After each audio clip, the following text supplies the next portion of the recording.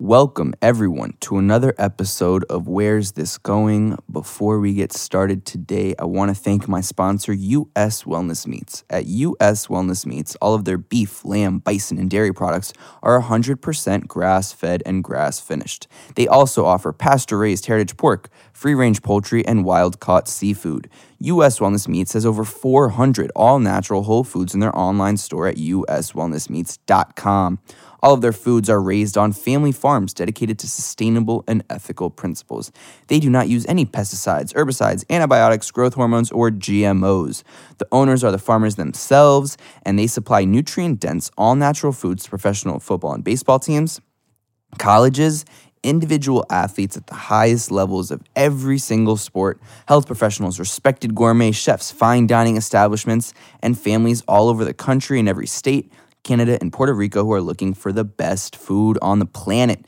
Use promo code PODCAST, that's PODCAST, for 15% off your order today at uswellnessmeats.com. And before we get started, I also want to remind you that I've gotten a few requests about my website and where you can contact me if you are looking to potentially sponsor the show or just more information about myself and the Where's This Going podcast. Please feel free to check out felix-levine.com. There you can find all pictures, photos, video versions of every single podcast. You can find contact information. You can find links to my sponsors. And if you are a sponsor and interested in sponsoring the show, there you can email me and we can try to figure something out. Again, you can also follow me on Instagram at felix.levine, on Twitter at felixlevine, and make sure to subscribe to the podcast on both YouTube and wherever you get your podcasts. And if you have just a second, drop a comment, drop a rate, drop a review, all of that good stuff. And let's get into today's episode. And my next guest is an actor, producer, tennis player, comedian. She featured on Bravo's Summer House reality TV show. She's absolutely wonderful. She does it all. Please welcome the fantastic Hannah Berner.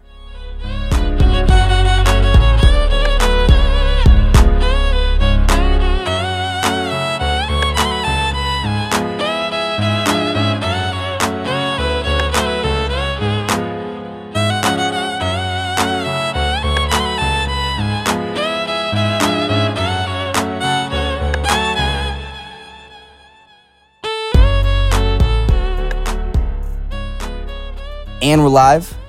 Hannah Berner, I'm very excited to have you on the show today. Thanks for being here. Thank you for having me. So, as I told you a couple minutes ago, is there a little story, a little tidbit, a little fact about you that the world already doesn't know? Or are you 100% out there? It's funny because I really am 100% out there. We have a little history because we both played tennis at Beacon. We know a lot of this, and your mom was my prince. I mean, there's like... Oh, wait, I didn't know that. I kind of forgot. We had a conversation a while ago. We had it was weird when I first found out about you because I had heard about this little prodigy tennis player girl that was on the guys team at our high school was Beacon, for people that don't know. Beacon. Blue Devils.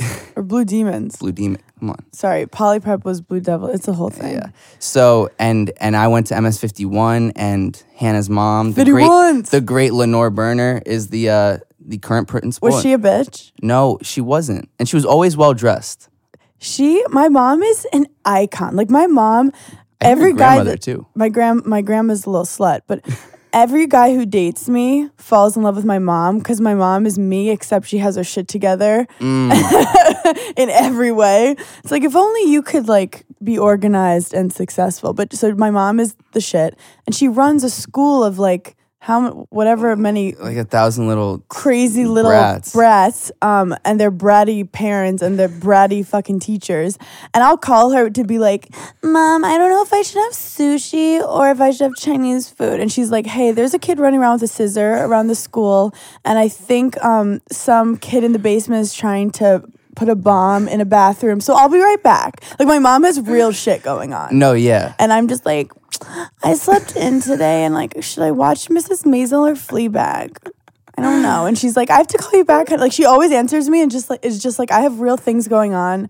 I hope you're okay. As long as you're alive, I have to go save people's lives at this school. I remember I didn't have that many interactions with her because I was the good student and didn't go to the principal's office. But I remember that she was always well dressed. She was always smiling. Yeah, she has a great smile. And she was just she's a good leader, you know? She's just like someone that you would be very happy calling your principal. There's that. Thank you for that. There are not a lot of good leaders out there. I think a lot of people get into leadership positions because of ego, and they like to like show their dominance. And my mom is really one of those people who is just a team player and wants the best for everyone and pushes herself. Like the principal before her, I'm not gonna say names, but like when I was there, I wish that she was the principal when I was there, because I would have just like cursed out teachers and been like, what? Just sat on their desk. You were that bratty kid? No, I'm competitive, so just like a game player. I just want to get A's and get out. I didn't really retain any information, but I was like, what I have to do to get an A? Okay, bye. Like I was just an athlete. Just wanted to play tennis. But my mom, the previous principal would always have his door closed. My mom's door is always open. There's always people running in and out. She's handling from the parents to the kids to the teachers. She's everyone's like emotional like therapist. And she's retiring soon though. And it's interesting to see her have like a second chance at doing like stuff she wanted to do before she got on this like teaching thing, which was kind of just a convenient thing at first when we were kids, that she could like come home early, and then she kind of went up the corporate ladder to the top of the education game.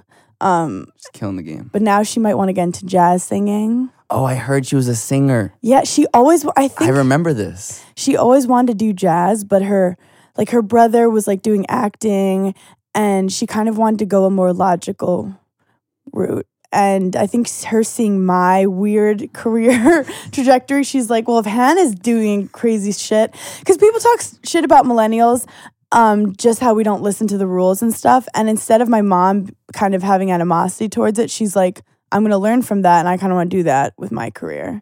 So she's like 55, 56, and she's going to start something new, and I'm excited for her. Wow. Yeah, that's one of the things that I wanted to get into later on is, you know, one of the big similarities that it's weird because I feel like before I even met you, I felt like I knew you in a sense just because, you know, we went sort of to the same middle school. Your mom was the principal. We went to kind of the same high school for a little. Mm-hmm. We had the same tennis coach. The whole tennis thing, and for me, what I'm curious about with you is, you know, having played tennis for 20 plus years, and then making a quick pivot into like, you know, new worlds that, you know, you probably didn't imagine when you were playing tennis you'd ever be in. Mm-hmm. Was there ever that fear of what if I'm not good at this? Because, you know, you were very good at tennis, mm-hmm.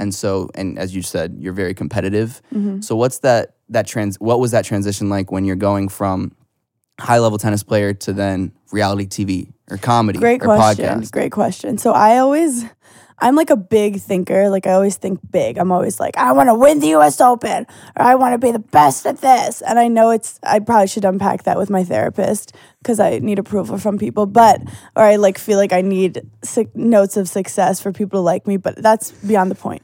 The point is that after tennis, I like could have gone on tour, but it was just, I didn't get a sponsorship right out of college, and it was going to be so expensive, and I just didn't want to burn money. And I was also like so burned out from 4 years of every single day waking up at 6 a.m. during the week, traveling every weekend, like never having a decision on what I want to actually do. And it sounds crazy, but like I don't like being controlled like that. I didn't like the aspect of my life being so controlled.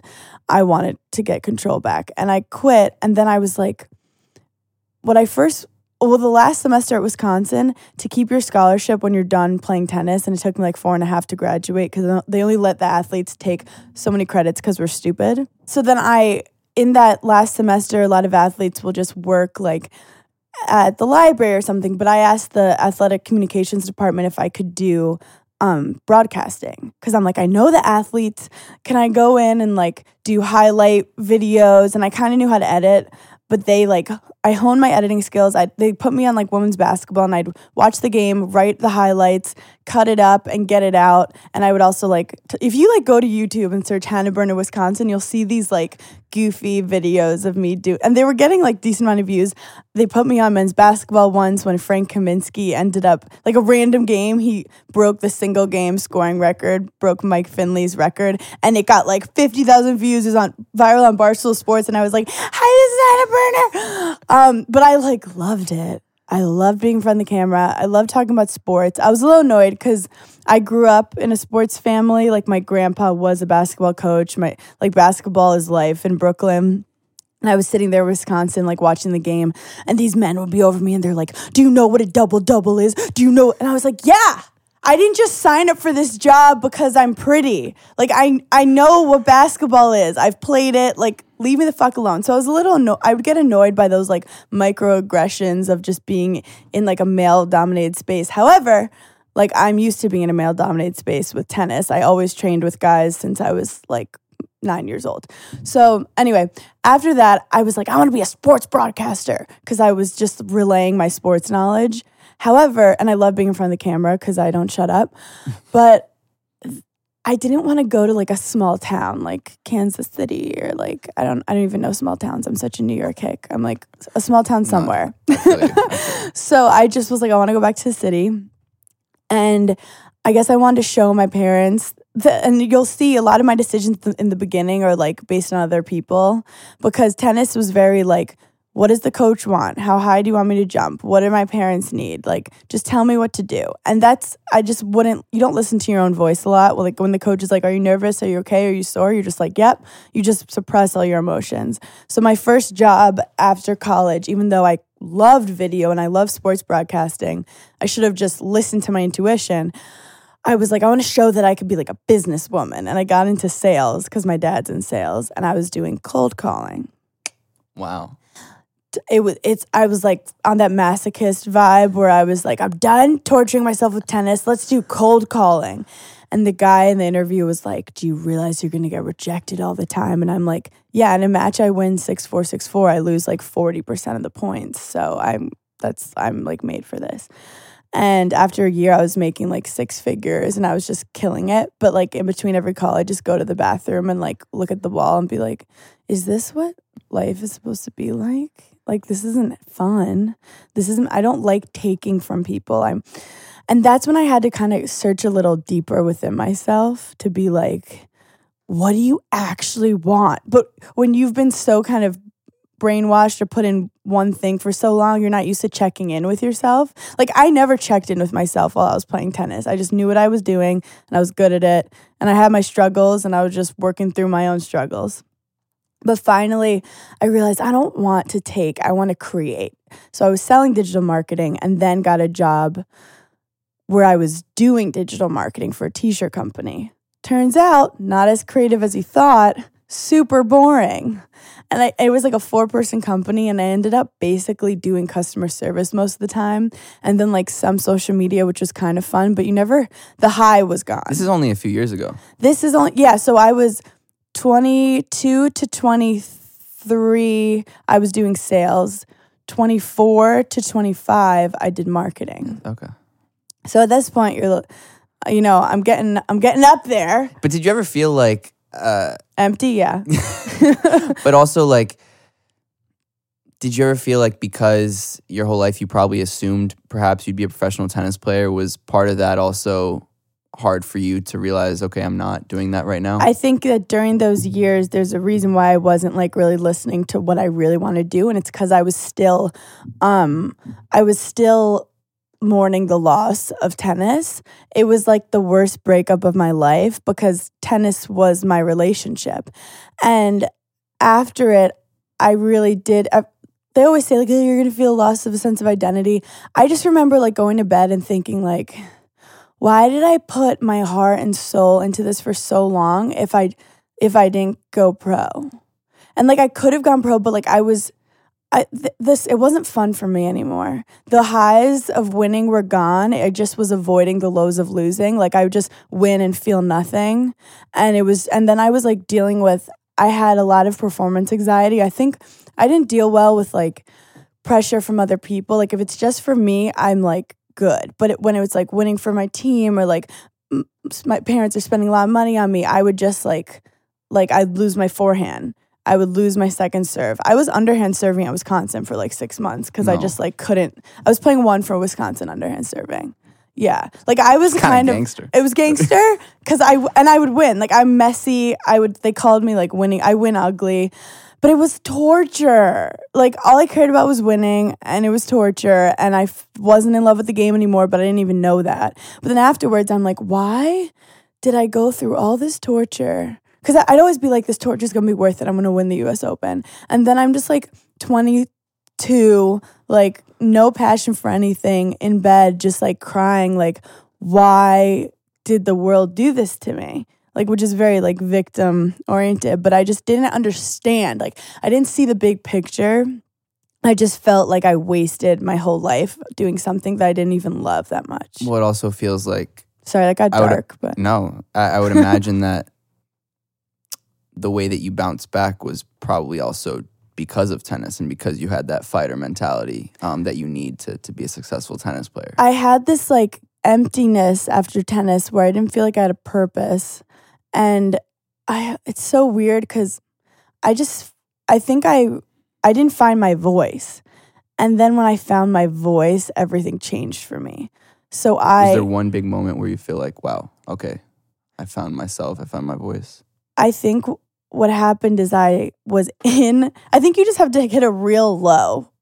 So I was in Vegas selling t-shirts for this company in this like stupid, like one of those big like conferences. And I'm just standing there for 7 hours. And then it was like midnight and we were putting in orders and I was with my coworker and I was on the computer and I pulled up an old Wisconsin video of me like, and I was like, I need to do that. Like, that's what I need to do. And I just, in my head, manifested, like, I want to do video. I'm going to do video. I don't know what the extent. And I always deep down felt like, I recently was speaking to a professional tennis player, Julia Albaba. She's like, she won NCAAs. She's like huge in the East. And she reached out to me recently because she's like, I love what you're doing. And she's like, I've been injured. I'm having trouble. And I was like, you have to understand, when you're great at one thing, it's very easy to parlay it into other things. As in, like, what made me good at tennis, yes, I was naturally athletic, but I was good at tennis because I loved problem solving. I was a psycho workaholic. Had a weird belief in myself. Like, even when the girl was like so much better than me, I still believed I should win. And sometimes these things were bad, but sometimes they were good. There were just a lot of parts of me that made me successful in tennis that so easily parlay to real life. But the point is you have to find where to put all your special skills into something that you fucking love. So that's when I quit my marketing job to do some like freelance thing for a month that paid decently. And then my friend said, hey, Betches is looking for a video producer. 5 years experience. I heard you want to do video. So this is what I mean by manifesting, people.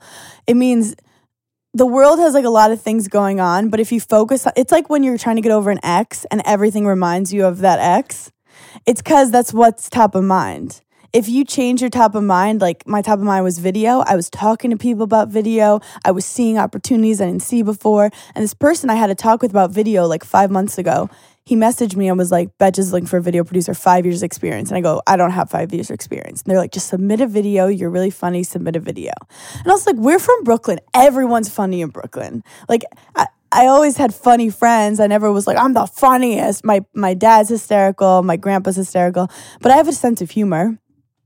I submit a video to Betches, they call me in, and they say, oh, also in the meantime, I had a free internship at Scout.com, which is like, so I'm 26 or 25 and a half at that time. Free internship with this college sports network where I was like honing my editing skills, but I really was just, as a video intern, but I was just giving them stats on like college football, which was pretty boring. But it made me look more legitimate to Betches that I'm not just like not doing anything. Also, my friends are like, ooh, Hannah's like not doing well. Hannah's like has a free internship. And I'm like, But I know the bigger picture. Even though I didn't know if it would work, I just knew what I was trying to do. So Betches calls me in and they go, you have no fucking experience. But I was like, I have all these ideas. Also, it's social video. Like, I'm a 25-year-old millennial. If someone knows, all you do is send funny GIFs and like make stupid Snapchats to your friend. I'm like, this is what I do every day. I probably have more experience in this than anything in my life besides tennis. So they go, we think you're great. We're going to pay you $300 a week and on freelance, and then we'll see where we go from there. And that's where Betches boot camp began for me. So that's where for the first time I had like a fire inside me again. I was writing 80 memes a week, like tweets, which is basically like a joke writing, like boot camp. And then I started doing, they told me we don't want your face in any videos. They have 6 million followers. So there was a weird like thing with like, they didn't want anyone to blow up, which is, we'll get into that later. It makes sense, but I mean, it does make sense, but it makes sense for what happens later. So I was making these like graphic videos and none of them were like really blowing up. Like 10 guys who are ugly hot, or like 8 things models eat that you wouldn't think they eat, or some shit like that. And finally they're like, can you do like an SNL type sketch? I don't have like a videographer or anything. I'm like, okay. And like my mom was trying to film and I'm like, this is bad. Some guy on my flag football team is a wedding photographer and videographer. And I was like, can you film a 1-minute video for me? We'll pay you $50. He goes, great. I did When Bae FaceTimes You, when Bae was a thing. And it's me like in my pajamas. That's 2015. That is some 2015 shit. Bae, before anyone else is what people, for people who are listening. So I look, Dad. So I look at it's basically me in my pajamas and my phone rings and says Bae, and I have my headphones in and I go, wait 1 sec, I have to find my headphones. I run to the bathroom and it does all these like quick jump cuts of me like putting makeup on, curling my hair. Then I get a ring light, I put it down, and then I go, hey, what's up? It hits 1 million views and they're like, can you do this 3 times a week? And I was like, yes. And when I say I felt inspired for the first time in a while, like I was working weekends, I was just writing, filming, editing. I was in like this high of work. I just always felt like a workhorse that didn't have anywhere to run. And finally, like I found my lane. And that's like how I got back into something I loved.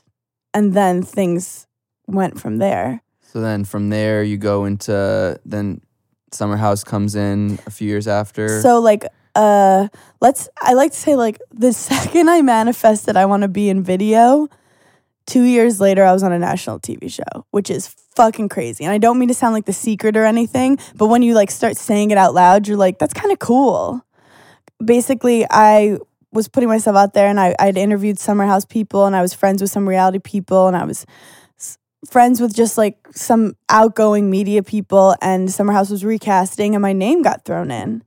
And they called me and I was just like, I grew up in Brooklyn. They were looking for like a real New York City person. I was like, I go to Long Island to play tennis all the time. And I'm like, if you're looking for like a messy party girl, I am that. No, I'm just kidding. I was like, I'm not really that. But if you're looking for someone to show that women could be like strong and athletic and funny and leaders and entrepreneurial, I'm like, I'd love to do that. And I'm like, and I'm open about my shit. I'll talk about depression, anxiety. Like I'd been through, I wasn't a baby when I got this. Like I'd already I feel like if I was 22, I'd be like too insecure or too confused of like, who am I? And I was like, fuck, I've been low. I had like a terrible breakup too, like during that whole shift, like when I started Betches, and I just was like, I just started to find myself again. So Summer House happens. Betches was not happy about it. But it was on the weekends, so it like they couldn't say anything.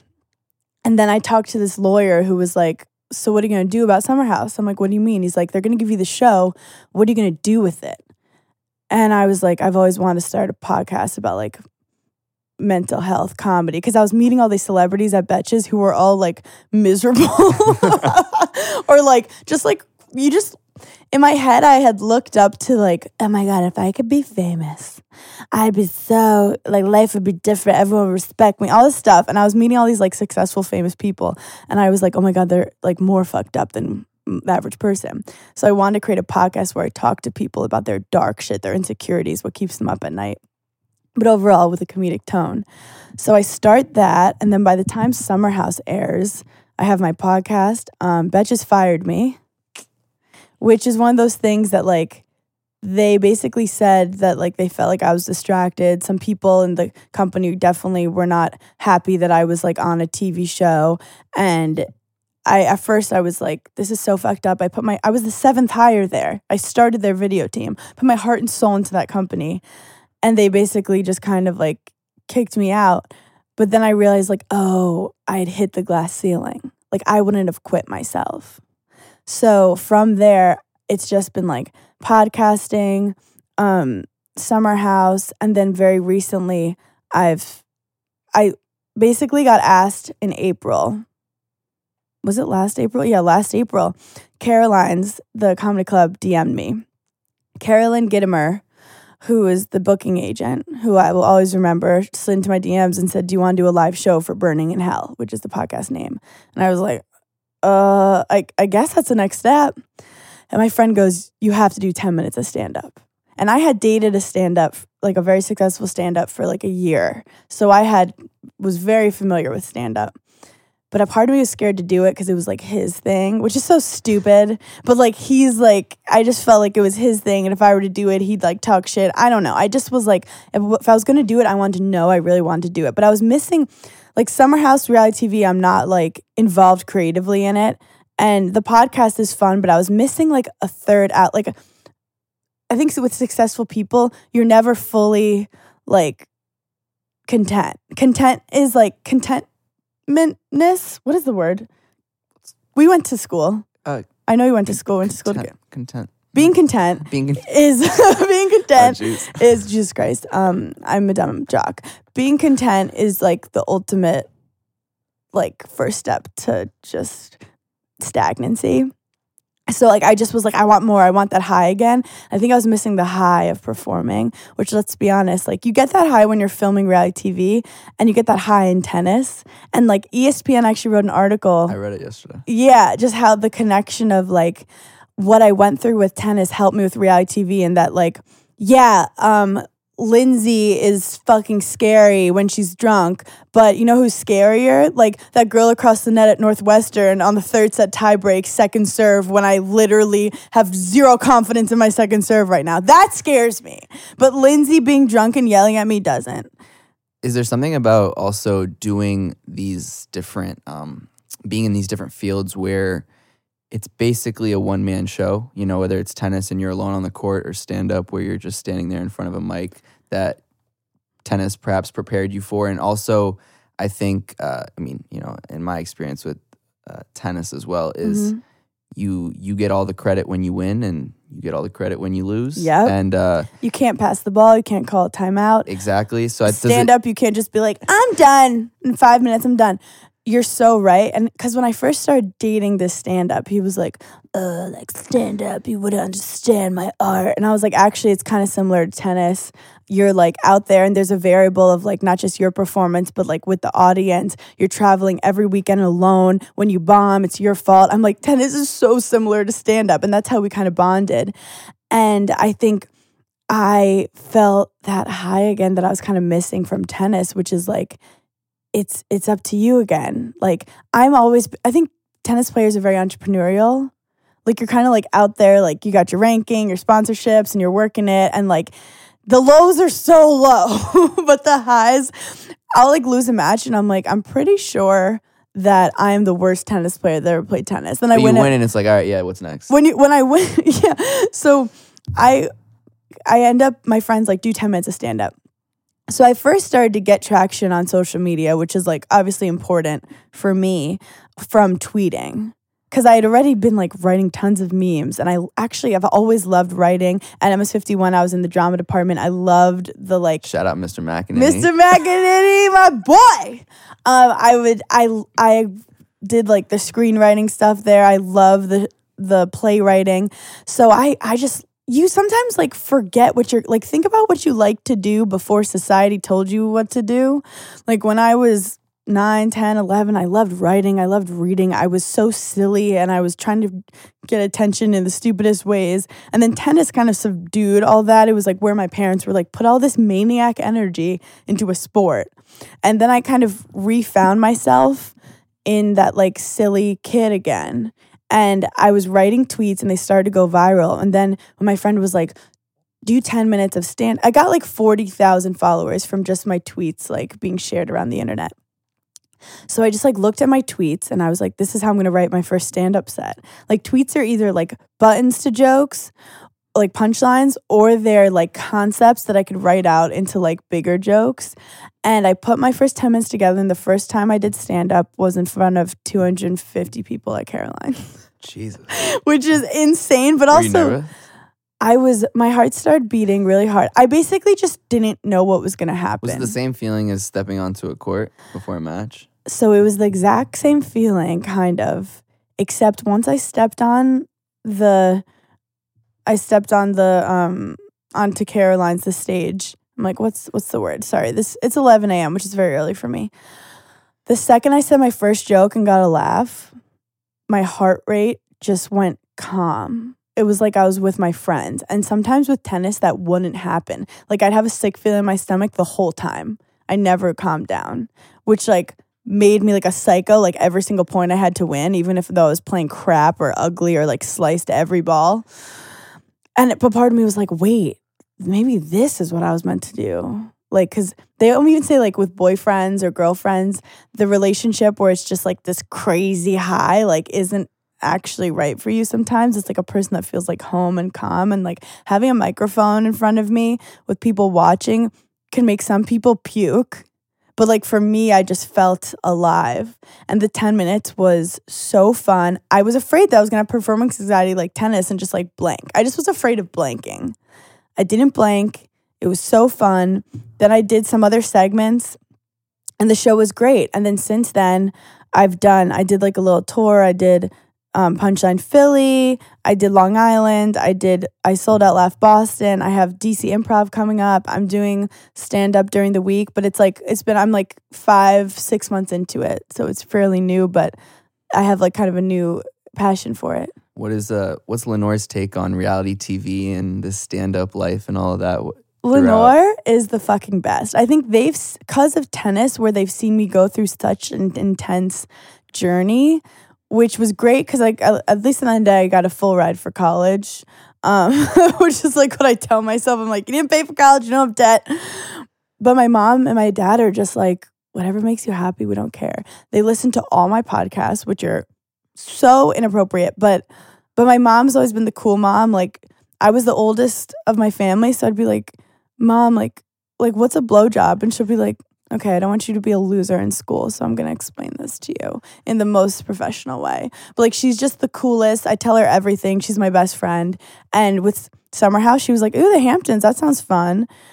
My dad was on the first season. Oh, I saw that.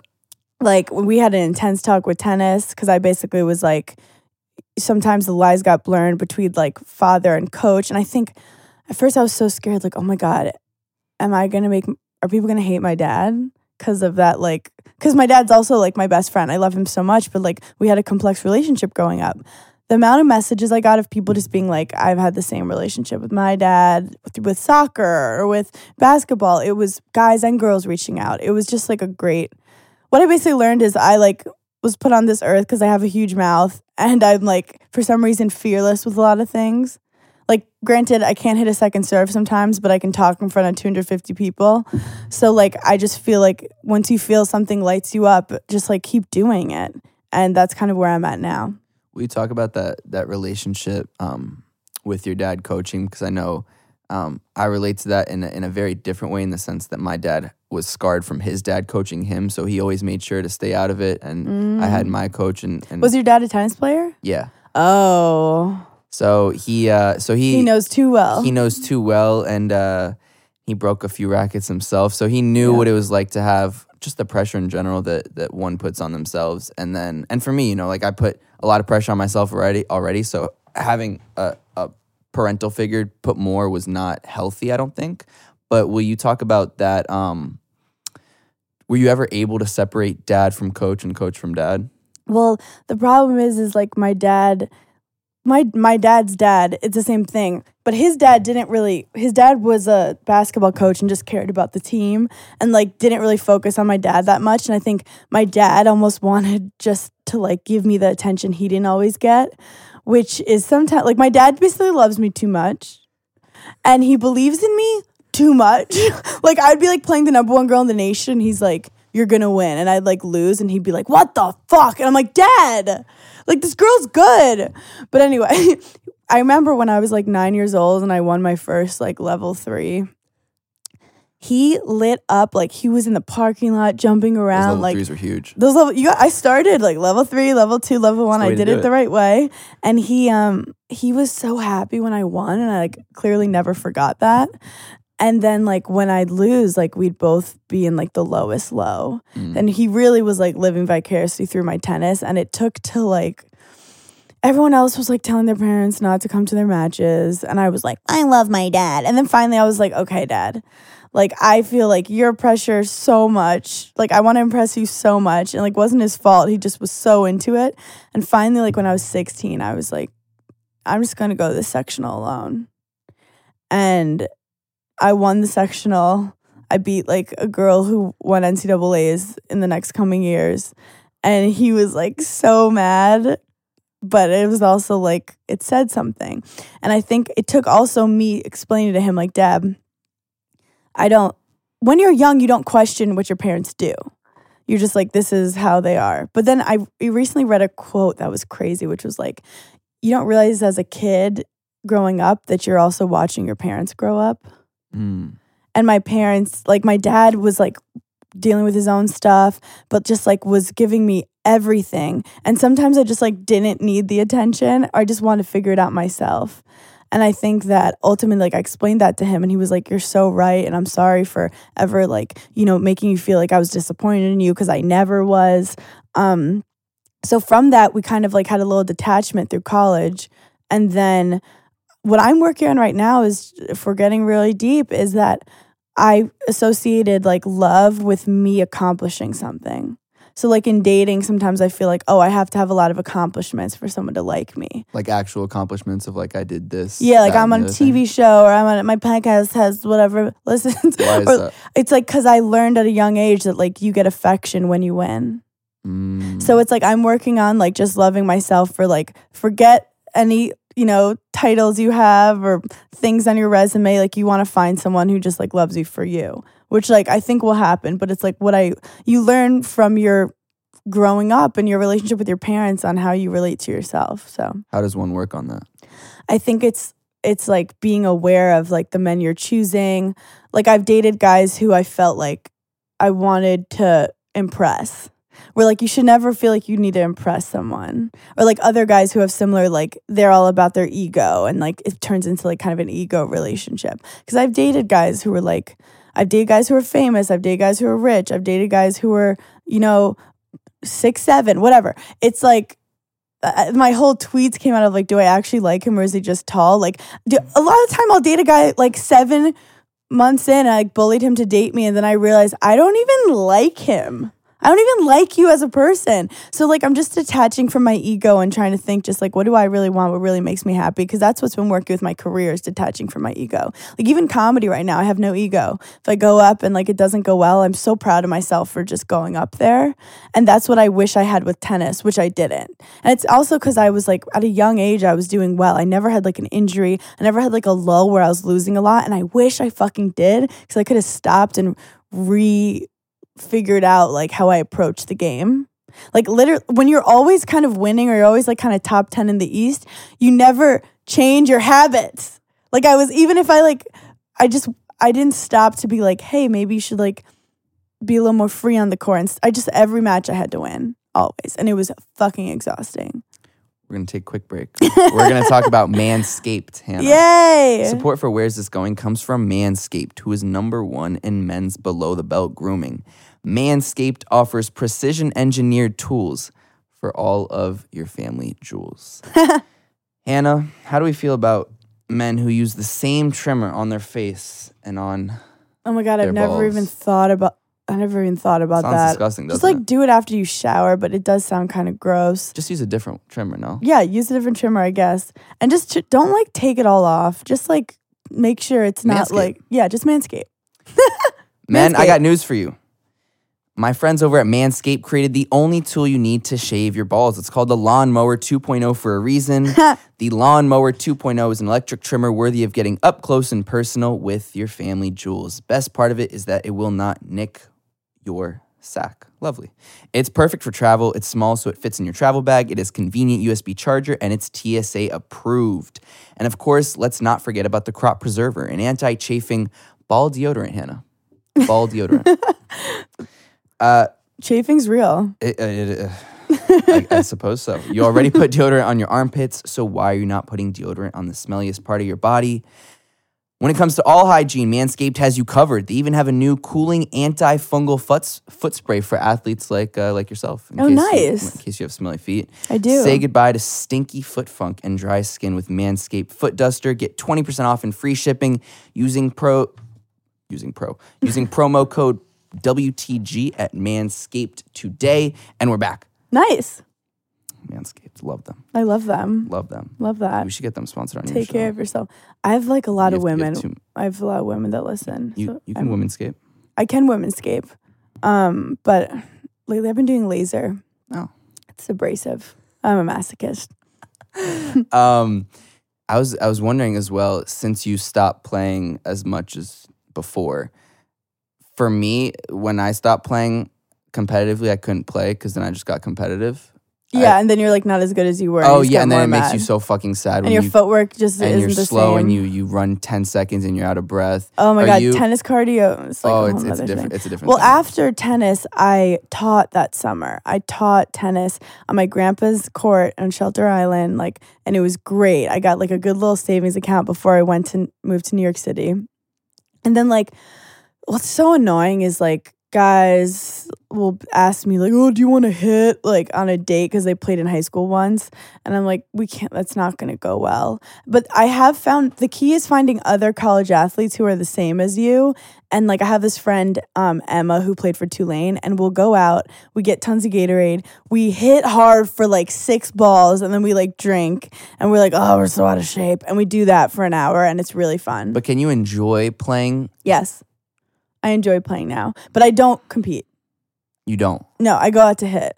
And my dad makes me play doubles with his friends sometimes, and I kind of have fun. But I have zero urge to compete ever again, unless if I'm on tour. Every now and then I'll hit, and I'm holy fuck. I'm my brain is much more mature and calm now. I swear to God, sometimes I really feel like I would play so much better if I went back into training because my mind is better. And I'm I should go on tour. I hit one winner and I'm I should go on tour. And then I'm no, Hannah, stop. But it took me, I'm 28. It's taken me 5 years and I still have tennis nightmares. I have tennis nightmares where the grip is a string and you're trying to play a match and the grip is a fucking string. So it isn't making contact and you're just no, I don't know what's happening. So I should talk to a therapist about that too. I still have tennis nightmares, which is not great, but it's a process. Healing is a process. And yeah. And also there's because the other thing that we have in common is, so we both went to Beacon High School. Shout out Beacon. Mm-hmm. You were there for your junior and senior years, you were telling me, and we had the same coach, Baird. Yes. And when I saw him, as I told you earlier, I saw him a couple of weeks ago, and I asked him about you because I knew you were going to come on.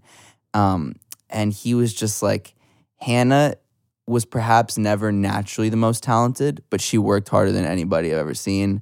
I think you had a New York Times article written about you where you were, I'll let you explain it probably better than I can, but basically that you were, at the time, Beacon has had an incredible history with tennis, and you were just so good that the girls' team was not, especially at that time, it was not anything. They didn't have a girls' team. They didn't even have a girls' team. Yeah, this is interesting. So I had been playing in Florida at a tennis academy because I was ranked at 14, I was ranked like 15 in the nation. And the coaches were like, if you want to go pro, you have to go to Florida. Which, in hindsight, I kind of regret, but whatever. I went to Florida. They changed my forehand grip. It was a whole thing. I started playing internationally. I like had no confidence in my forehand. My parents are spending money on me. It started to get, I got ranked like 250 in the world in 18 and unders when I was like 15. Like, so it's like good, like the numbers are there, but I didn't have the confidence. And I started to just like get depressed and bad anxiety. And I just ultimately was like, I want to go back home. So I get back to, it's junior year. This is like when colleges are starting to like scout. I have no national ranking, just an international one. And I'm just feeling lost, confused. I actually almost quit tennis. I remember going to a tennis court. I was like really upset and I was with my dad. And my dad goes, this is like a crazy memory. He goes, you're going to hit this ball.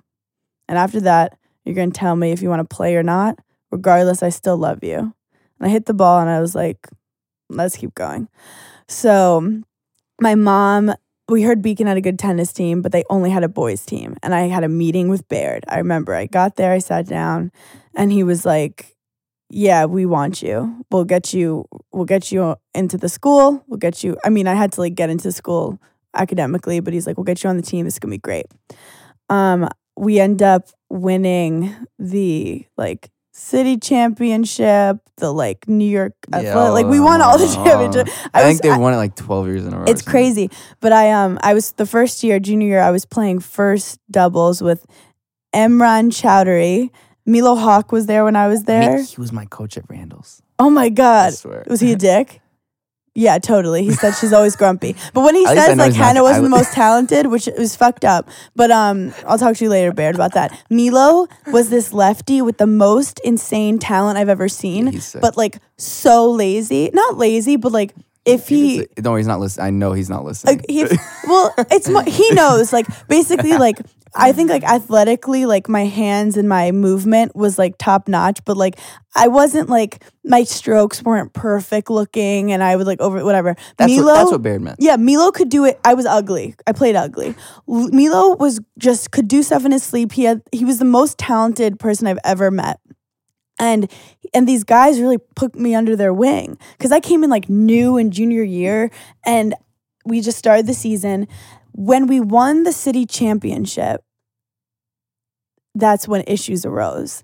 Horace Mann's coach, I don't even remember his name because it's not important. No, wait, not Horace Mann.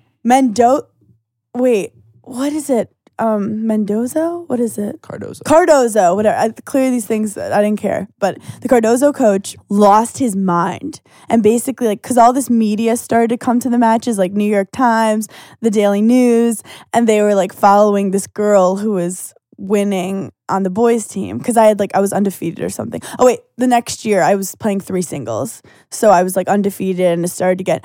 And the Cardozo coach lost his shit in front of reporters and was like, this isn't fair that they have this ringer on the girls' team. If I could get my girls on the boys' team, like that would... Like, it was just a weird argument. Basically, he just was like, this isn't fair. And it was such like an empowering moment for women everywhere. And I also think I was getting some media traction too, because I wasn't like trying to look like a guy or play like a guy. Like I had a long ponytail and I was just girls tennis. Also, I'm playing high school boys who put like maybe invested 5% of their life to tennis. I'm traveling the world playing tennis every day. If I lost to them, I'd punch myself in the face.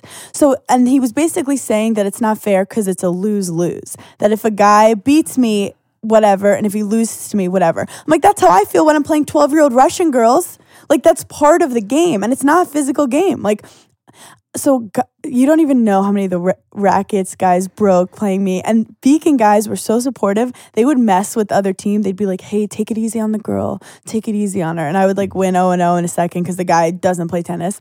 But the pressure came after we won the city championship. There's the like, what's the, oh my God, I'm going back in my memory. What's the tournament they play at the end? Mayor's Cup. The Mayor's Cup. So I lost to Shanann Featherston for a couple years. She's so talented. She went to play for North Carolina. But it was my final year. And they were like, well, Hannah's playing with the girls because this is a singles tournament. So this is where I had to be like, I deserve to play with the boys, and like your girls, if they had played on the team, would have lost to us anyway. And I get to the finals and I'm playing like the top girl at Cardozo in the finals, of course. I was so nervous. I remember I like forgot how to hit a backhand that match. I sliced my backhand the whole time. That's what I do in my life. I got down 5-2 because I need to do that stuff. And then I won 7-5. I don't remember the name of anyone, but I remember the scores of everything. I won 7-5, 6-2. And it was a very like beautiful moment for everything. So because of all the media attention, there's a New York Times article, which was really cool. And like Baird and all the guys are just the fucking best. And I ended up getting a full ride to Wisconsin. The Public School Athletic League granted Beacon a women's tennis team from that. And my dad went on to coach that team for like 3 years. And it was this beautiful full circle moment where like my dad was like giving back to like New York City schools and coaching. And like my dad is really an amazing coach. And Beacon had a girls team that ended up winning. And it was just like an amazing experience and like probably one of my favorite parts of playing tennis. Are you still as competitive in what you're doing now? Yes, 100%. How do you tame that sometimes? Great question. It's a different kind of competition where I had to work really hard with tennis. There's a lot of comparisons because it's like one-on-one. So it's like, why don't you hit your backhand as good as that girl? And why didn't you win that girl? And that girl's younger than you and she's doing better. Why didn't you work as hard as that girl? And I dealt with a lot of jealousy and I had to really work through that to be sane. So when it comes to now comedy and this, I'm like, this is art. Like we're doing art. I'm competitive with myself where I'm like, I just want to get better and better. I'm hungry. But at no point am I ever like rooting against anyone. Right now I realize like, why my podcast has been doing so well and I think my comedy is doing well is because I have such a great circle of people in the comedy community where I'm like, yeah, I'll go on your podcast. You come on mine. You come on mine. You share this. I'll share yours. And we're all growing together. Because tennis is like we're all trying to take each other down. Where podcasting and comedy is like we're growing together. We're all different. And that's why I realized like it's just great, like collaboration over competition is what I like to say. But I know what I can do in my head, and I'm very, very stern with myself with that of like, keep pushing and keep practicing because you have a long way to go. But with other people, like when I see my friends successful, I think other comedians can be really competitive, and I'm like, dude, you're not playing them across the net where you really want to kill them. This is a girl who she got a Comedy Central special. Amazing. She's my friend, which means like I could just surround myself with that talent. And one day, like when I do that, she'll promote me. And like it's just like a full circle, beautiful community of like really talented comedians in New York City that I love. Where do you think you find that motivation and that incredible passion for working hard? I think that it's from a young age because of tennis. It was instilled in me. But what is there something that you feel like you had a chip on your shoulder? Great question. They say successful people have like the right amount of like a little bit of ego and a little bit of insecurity. And I do have that chip on my shoulder. I do. And it comes from like with tennis, like my family wasn't necessarily wealthy.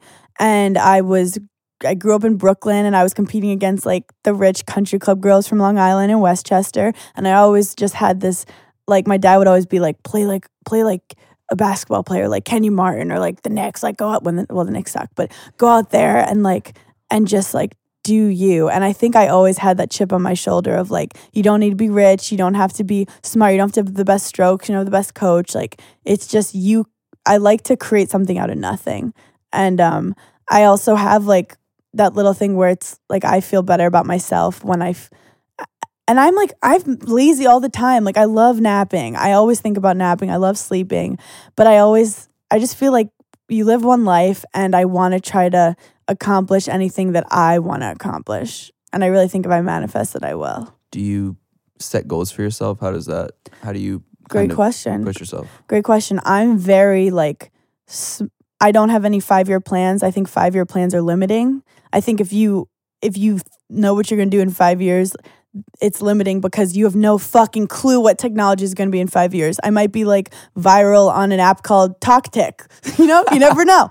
So that's a new thing. Coming soon. That's the new thing. I'm creating it. We'll drop it. Yeah, hell yeah. Or like the Manscaped app. You never know. So I feel like I'm very small with my goals. Like I just have lists all all the time. Like right now, I know I have a podcast later and I have to edit 2 videos and I have 2 comedy shows tonight. I just focus on that and want to do the best at that. And then be honest with yourself. Be like, you know what? That video wasn't that good. Or, you know, that set wasn't that good and that you need to stop telling that joke because it's not funny. And I don't know why you still like it, but it's not funny. So it's like a combination of being hard on yourself, but then also empathetic with yourself. Like, you know what? You worked your little butt off all week. Don't do shit this weekend. So like it's balancing, and it's like a combination of pushing yourself to accomplish the little goals every day, but then also being empathetic with yourself that like it's okay if you like didn't do any of it. And just like I'm working on that balance in my life. And how do you humble yourself with, you know, in the past basically couple of years you've had a lot of success in ways that I imagine you probably didn't ever think would be the case. How do you, you know, through the comedy, through the podcast, through the social media following, still remain humble and grounded? It's tennis. Like, I think people don't realize, like, my whole life since I was, like, 10, I had this weird, like, I'd get on the court and coaches would just be like, yeah, this girl's got something special. Like, I had this, like, these words in my head that, like, I was this great thing, because that's all what coaches want to do all the time. It's like, she's gonna be great, I want to work with her. So like I've from a young age have been given this weird treatment where people put me on some kind of pedestal that I actually didn't like. Like I just want to be left alone and like stop giving me this weird attention and like project all these like things on me. I just want to like do my thing. So when this and like I've been used to like having articles written about me, or like I've been used to that from tennis. So now that I'm doing something I actually love doing, it's like that's all I care about. I really don't give a fuck about the like, I want to pay my rent and I want to be happy. Like those are the only 2 things I want. And I'm saying this because it's like tennis, I dealt with such bad anxiety despite having like accolades and a lot of respect. But I had so much anxiety and I wasn't happy. I had like a terrible breakup where in like around 25 when I got into like a deep depression for like 7 months. Like I wasn't eating. All this stuff has made me into the person I am today, where it's like, I wake up, I want to finish whatever little goals I have on my list, and I want to not be depressed. I don't want like my mind obsessing about negative things. I want positive self-talk, and I want to be able to afford a studio in Queens with my cat. Like I have these really small things that like I realize life is important. I just want to be happy.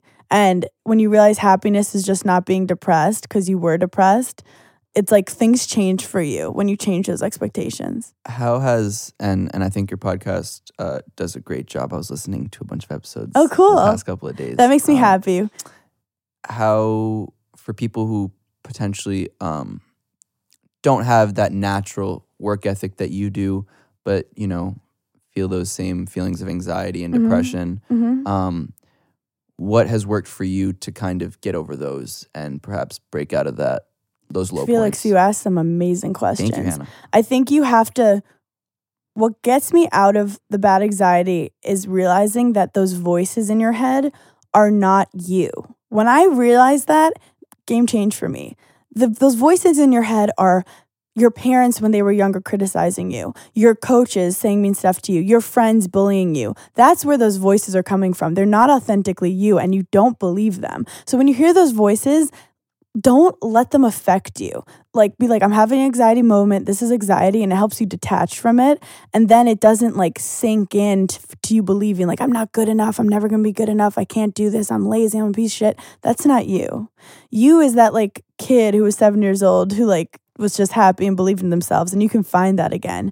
And I think like I think everyone has a work ethic when you're doing something that you enjoy. Like nothing I do right now feels like work.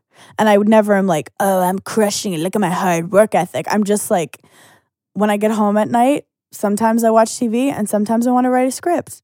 And I don't force it. And I think it's about not burning out too. Do things that you want and it doesn't feel like work. And how have you been able to, because I think what I also noticed with a lot of the tennis players that I grew up with, a lot of them, and this was one fear that I had, was if I spend too much time doing this tennis thing, and I think at one point you realize I'm not going pro, that's just not happening. My fear was I wasn't going to develop any other skills in any other fields. And I think, and what's really sad to me is I've been, you know, I've played those top 30 kids. I've been friends with those top kids in the country, and perhaps an injury, perhaps X, Y, or Z. and they get out, they're 22, 23, they're not pro, and they have no other skills. And they don't have, what I think is, and what amazes me about you is you were able to really quickly, find other passions, and because of your work ethic, go into other fields. But for a lot of people, it's pretty debilitating. It's funny because I had these great seats. My friend was a coach at Indiana, and I watched at the Garden, Indiana, play UConn. And I'm watching these kids in their fucking prime, and it's like so cool, and I'm watching them play, and then I realize maybe only 2 of you are going pro. And like literally next year, a lot of you are going to be like security guards at a club. Like you go from the biggest high of being like like I literally went from being the captain of my tennis team to getting coffee and holding coats at a fashion internship, like the first thing when I got out of college. So it's like, but I do think hone like what your skills are, because in terms of, I think that experience doesn't mean shit. They even have done studies that like doctors who have done, their specific job for 40 years versus doctors that just started 2 years, sometimes those doctors are more competent because they are like refreshed on all the knowledge and actually care more. So like I think it's about not getting down on yourself that other people have more experience, because I really think experience is bullshit and everyone's faking it anyway.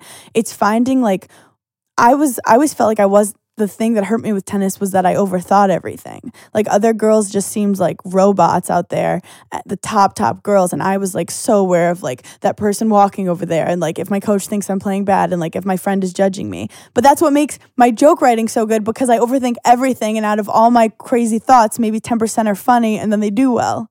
So I think for those people who you have another skill, you have to listen to yourself and decide like, a lot of people do great in entrepreneurial stuff, in sales as athletes, and like even like you right now, you just have to have the balls to stop identifying yourself as that one thing, because no one's single like faceted. Like no one is. Don't pigeonhole yourself. It's only if you believe that. So I mean, we're not born out of the womb to be tennis players. Like we decided that because of a ton of different factors. So I really think that no one out there is meant to just be one thing. Are there other different fields and domains that you'd like to get into at some point? Great question. I love comedy. When I started, I was like doing a lot of editing, doing a lot of directing, doing a lot of writing. So I see myself I'd love to like have a talk show of some kind where I'm also like producing and like have a hand in writing and stuff. I kind of feel like I have my hand in a lot of things right now, and I'm going to see where naturally they grow. I also would like to get into acting. Mr. McEnany, we have that. We have people like, what's your experience? Background. And I'm like, Mr. McEnany, 7th grade, what up? What up? I'd like to do some comedic acting, which I think is hard. Everyone's like, oh, you did reality TV, are you scared it's going to pigeonhole you? Yeah, if I did reality TV 10 years ago, I could be scared when the media just like controlled everything. But now when people like me on Summer House, they look at my Instagram and I control everything that they see. I'm like, here's my podcast, here's my stand-up show. And next thing you know, they forgot I was even on Summer House. So I think I just want to keep doing entrepreneurial stuff. I could see myself in the future having some kind of business, whether it's like an app or like merch, when I'm sick of like looking pretty all the time and having to put makeup on. I know you don't set 5-year plans or that stuff. Yeah. But where do you perhaps in a dream world see yourself in, let's go 10, 20 years? Oh my God, it's crazy. You're wild. I never think about this, but I hope that I have a family. I always put my like career Are they up gonna in front. play tennis? Oh God, kids? I hope they don't. Could you coach? I'm gonna let them choose. Like I'm gonna let them choose, and if this bitch chooses a tennis racket, fine. But I'm gonna be like your dad. I'll support them in every way, but I'm gonna be like so positive. Like I'm just gonna be like, did you have fun? But who knows? I might become a psychopath. But I hope I was put on this earth to learn from my past, to then be like, I love coaching kids. Okay, wait, this is really funny. Do you know what I actually want to do in 20 years? Do tell. I'm going to be, what am I, like 50? I want to like still be doing, any kind of showbiz stuff, because I like love that. But I want to basically live on a farm with like a ton of cats and like paint. You heard it here first. I just want to be like painting with cats. Painting cats. Painting cats, 20 years on a farm. It's beautiful. Yep. You can follow Hannah on Instagram at Being Burns. That's BeingBernz. Yeah. Same handle on Twitter at Being Burns. Her brilliant podcast, Burning in Hell, you can find literally everywhere. Thank you. BER. BER. Yeah, I mean, get it right. Get it right. Her website, hannahberner.com. Tune in for Summer simple. House on Bravo. February 5th. February 5th, 9/8 Central. Yeah. Season 4. Yeah. Check it out. Hannah, do you have anything else to say to the world in terms of plugs? I have a show at the DC Improv coming up, and I'm at the Stand a lot if people want to see me there in New York City. Beautiful. Hannah, it was an absolute pleasure to have you on my show. You are always welcome back. And it was Yay. And I must say, I would love to play tennis with you one day. I've played more than once, so I'm not one of those little high schoolers like, oh, let's play once. And we're both competitive, so if we play a little set, I need to practice a couple times before that. But I'd love to. And no, honestly, it's weird because we've known a lot of the same people and we've been in a lot of the same places. And growing up in Brooklyn. But it's you're truly inspiring in the way that to see someone work as hard as you do and to have the success that is all well deserved. And I'm just excited to see what the next years in life holds. Thank you so much, and thank you for having me and reaching out. This was meant to happen. It was beautiful.